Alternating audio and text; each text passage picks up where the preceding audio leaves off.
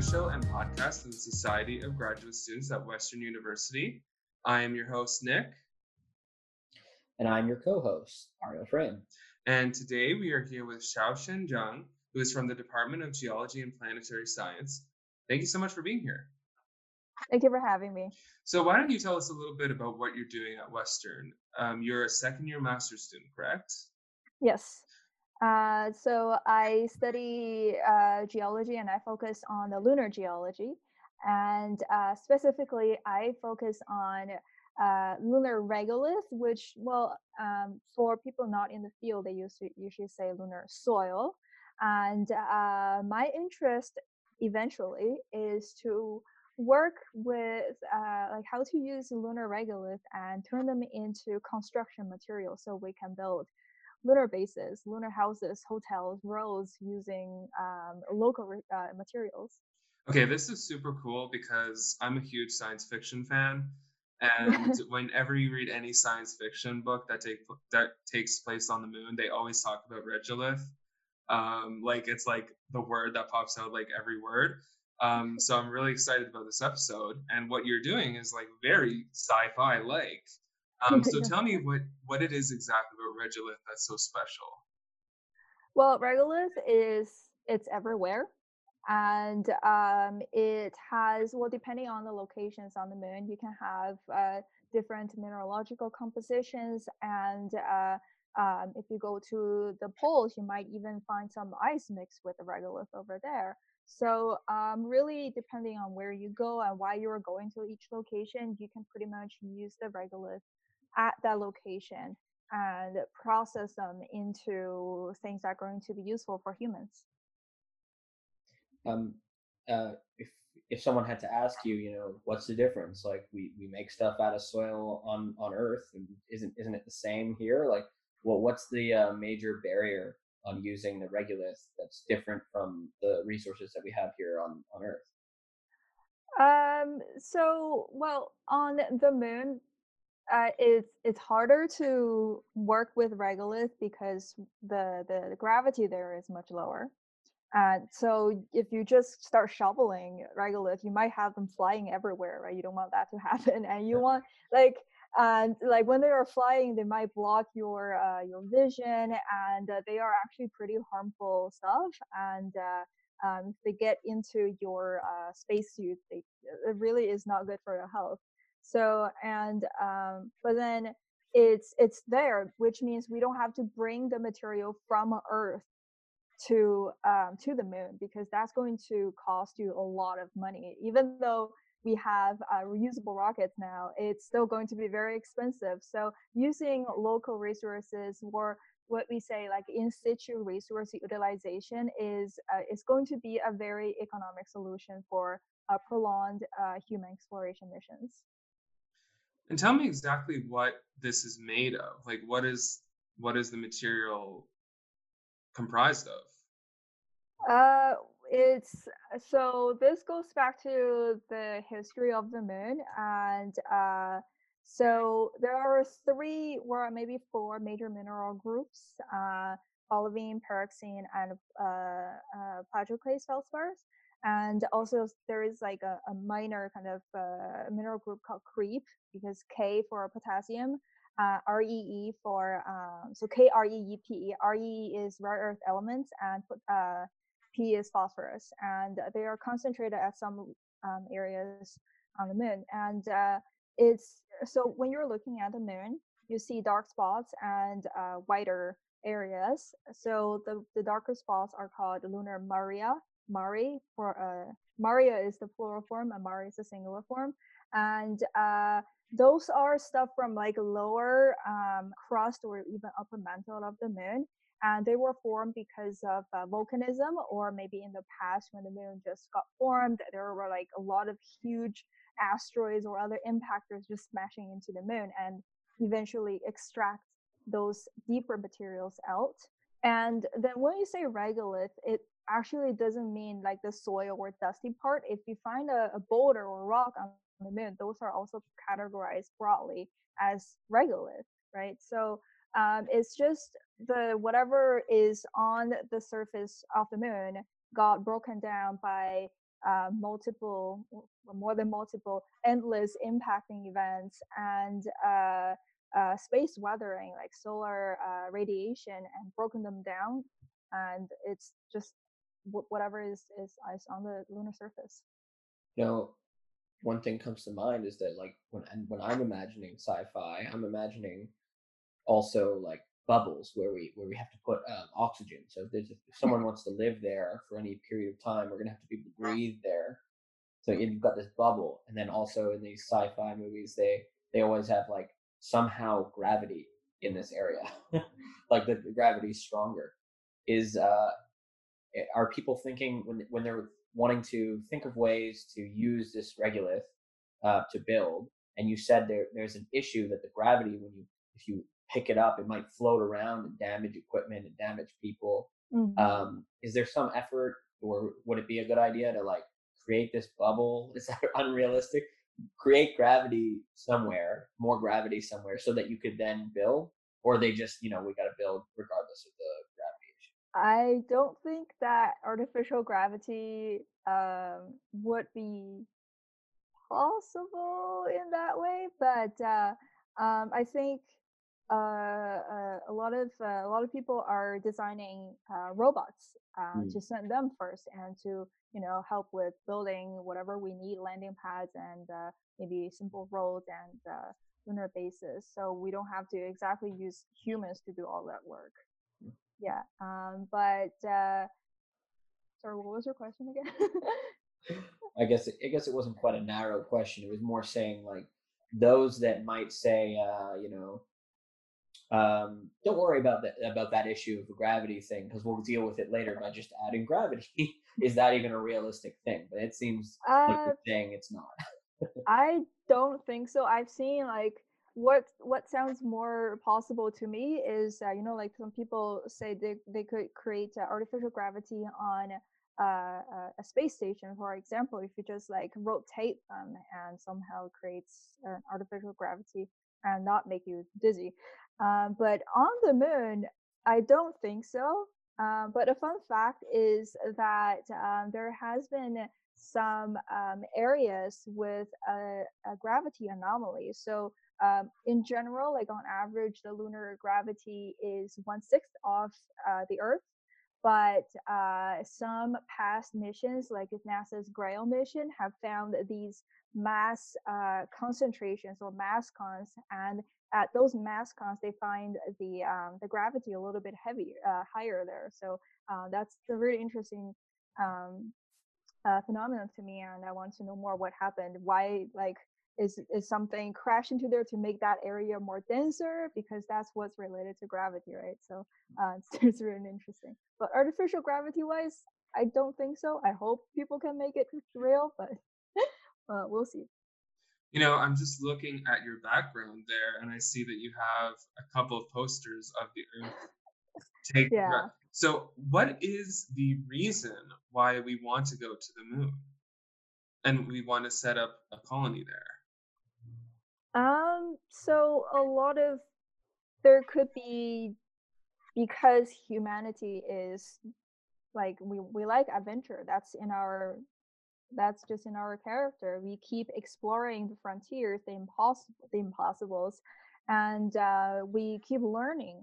So um, space exploration, basically, because the universe is full of unknown, and that's what makes it so exciting. And like a lot of small children, and I guess when you were younger as well, like when we were children, I think a lot of us were interested in space, because space just what's the word, stimulates your curiosity.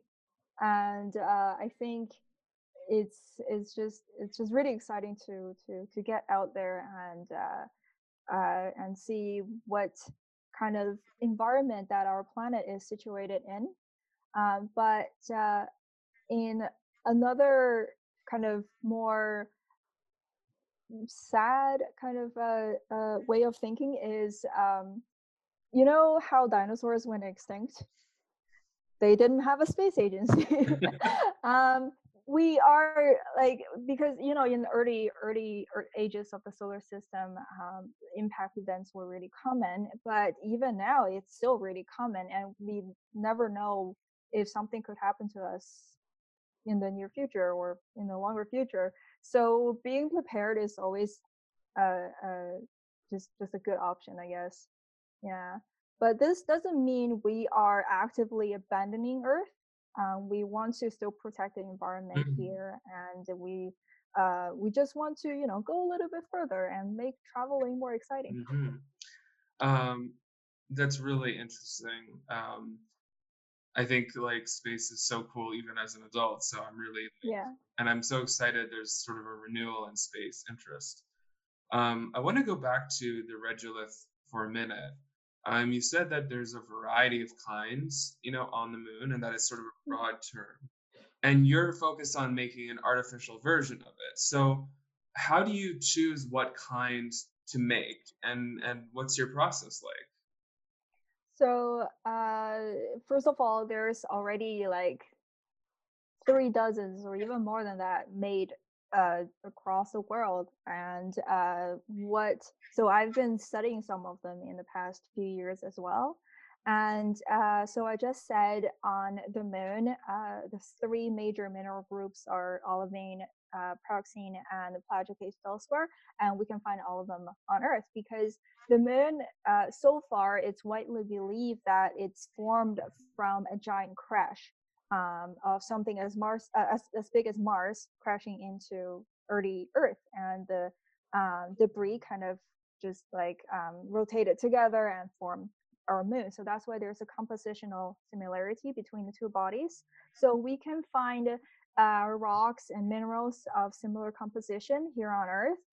For example, the darker spots on the moon, the lunar Maria, we usually, if people want to make something artificial that simulates the material found in lunar Maria, they go to find a volcanic field and just sample some volcanic ash and scoria, those kind of things, and just process them into, just crush them, for example, into fine particles. And that's one of the most common ways to create a simulant. And same for the plagioclase, which is the most abundant mineral group on the lighter shaded areas on the moon. So you can all find like similar things on Earth mineralogically. So finding the right composition, whatever you want, and just process them. It's the most common way of creating the simulants. So are you working on improving people's way? I mean, it sounds like you're saying this is how people do it. Are you doing? Is your research furthering people's efforts in simulating this better? And how so? In a way, yes, because the lunar regolith. So from now, when I say lunar regolith, I mean the whatever people usually refer to as lunar soil, like the finer particles. So they are extremely complicated, actually, even though there is a mineralogical similarity, but because of the cosmic rays and the solar winds implanting, and then all the impact events happen in the past, the a lot of like material mechanical properties, for example, are different from what you just crush the rocks from Earth and you get it from. So why we create simulants in the first place is we want to test uh, technologies that we want to use on the moon. So, for example, if you want to send a new lunar rover, you want to test if this wheel can stand the regolith there, or if you want to say, in my case, if I want to build a house on the moon, I want to test if whatever like my technology could work with lunar regolith. But we don't have enough of that on Earth. We have maybe 400, not really 400 kilograms returned from Apollo program, and so that's why we're creating artificial ones on Earth.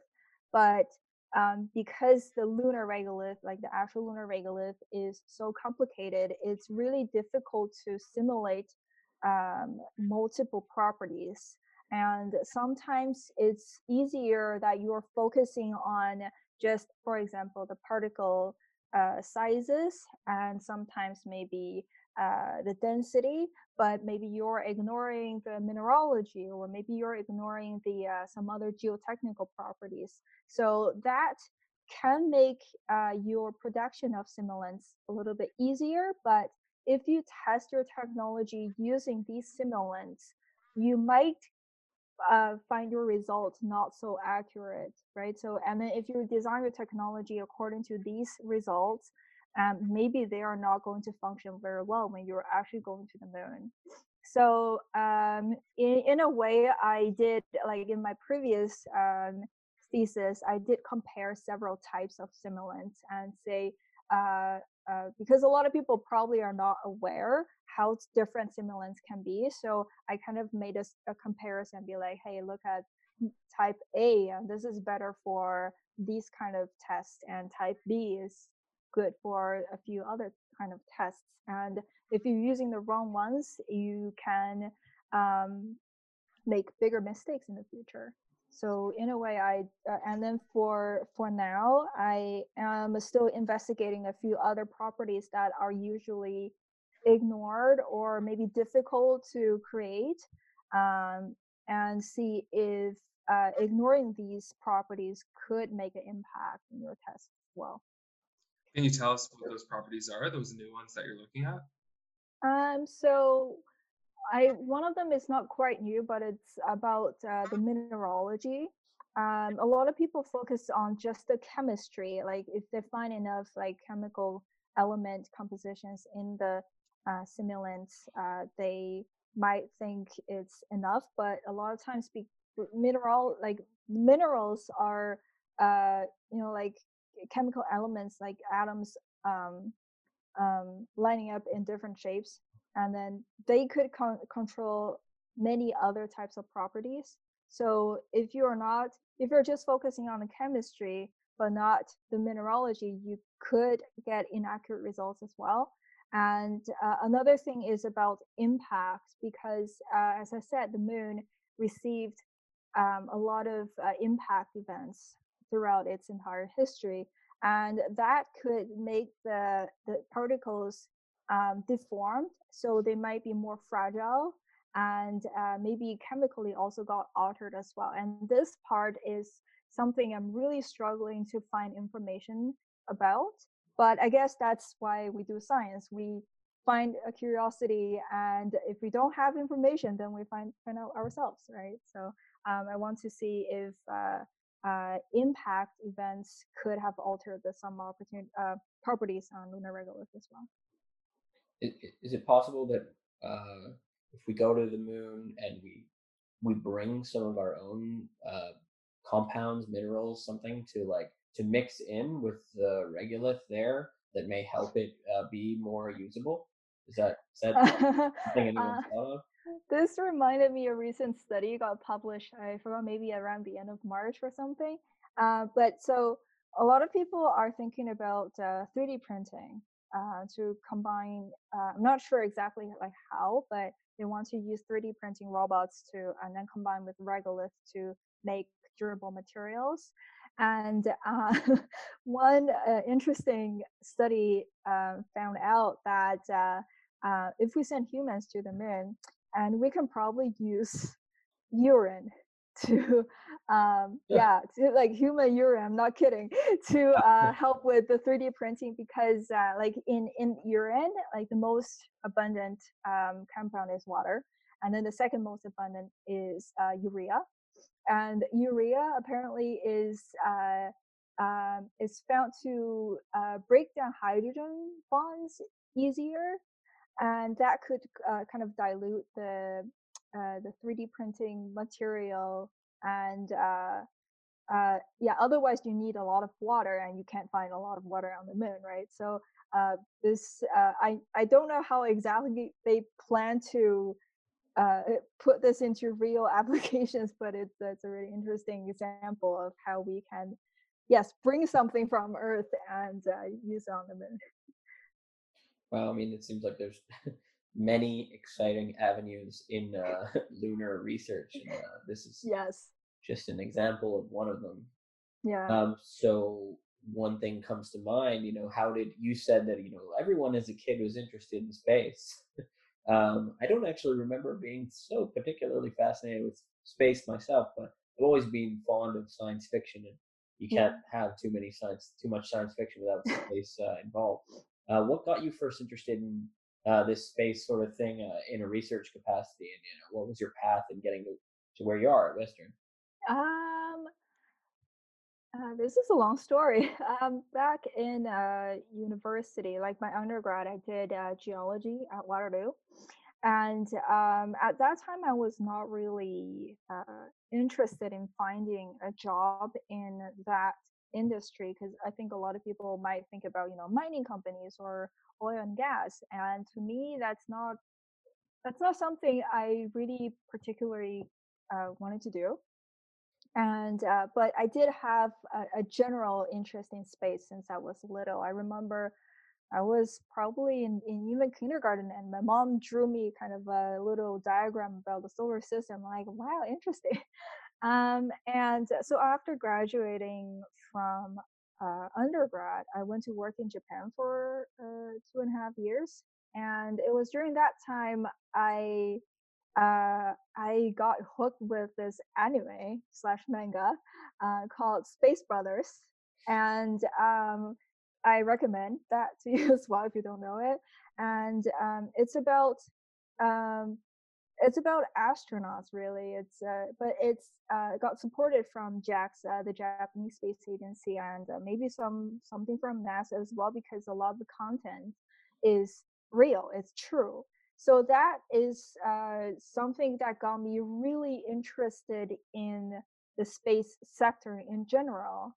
And so I wanted to kind of change my career path, because at that time I was working in Japan as an educator, and also that experience kind of made me feel how important education is. So I decided to go back to school, and I found the International Space University, and I was really interested into learning more about the space sector. And frankly, at that time, when I even got into ISU, I didn't know what I want to do in space later. I just wanted to know I want to be in this sector, but what exactly can I do in space? I didn't know. And it was during that year, my first year there, I we had to do, like, each of the students had to do an individual research project, and there was like a list of topics ready for us, and there's one of them, forgot the exact um, title, but it's something like the primary locations of interest on the moon for future lunar settlements. So I decided to take that one, and I just did a lot of research, and eventually that got me realize that we I didn't know, but we are studying the geology of other planetary bodies already. So, and then because I do have a background in geology, I decided to then study lunar geology, and I wanted to come back to Canada eventually, right? So I did some searches about planetary science here in Canada, and found Western, and I'm here. Nice, you came back home after all all Yeah. that. But surely you didn't leave the manga behind. No, I went to Japan earlier this year as well, and I even bought some of the newest issues. Yeah, it's a really good one. Cool. And so now you've been at Western for 2 years. And um, yeah. and how are you enjoying your experience here so far? The I think it's really exciting because we just started the Institute for Space Earth and Space That's right. Exploration last year, and so that means there's going to be a lot more opportunities and maybe more labs, more instruments for us to use in the future. So um, I think it's kind of like witnessing a little child growing up, right? So I love the people that I met here. They are really helpful for me.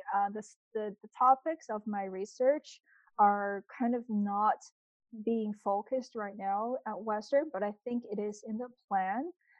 Space resources, for example. So I do look forward to seeing more. We'll get more involved with other researchers in the future, or yeah, just seeing Western grow in the planetary science researches. We're running out of time here, but I have one more question. Mm-hmm. I was sort of wondering what your future plans are after you're done at Western. Well, I do want to do research. Mhm. I like finding an issue and find out how to solve the issue. And so right now, I do want to stay in Canada as well, because I want to help with Canada's space sector to grow. And I just want to maybe explore more opportunities and see how I can apply my skills in the research field somewhere in Canada in the future. If people were really interested in what they heard today about your work, and they wanted to find out more about you, is there somewhere online, social media wise, that they can find you? Sure. So, a fun fact is during the lockdown, I finally started something I wanted to do for a long time. I launched my personal YouTube channel. It is going to be a personal channel, but I do want to dedicate a lot of content in space outreach. I want to communicate about what exciting things are happening in the space sector across the world. So, maybe check that out and. I hope I can get more people engaged in this sector in the future as well. Just where do they Oh, sorry. search for that? So the channel name is Xiao Chen, like my first name, Xiao Chen to the moon, and I guess I can send you the link as well, so you can put it on somewhere in the Yes, description. we'll definitely have the link provided below. Yeah. So people can click on it.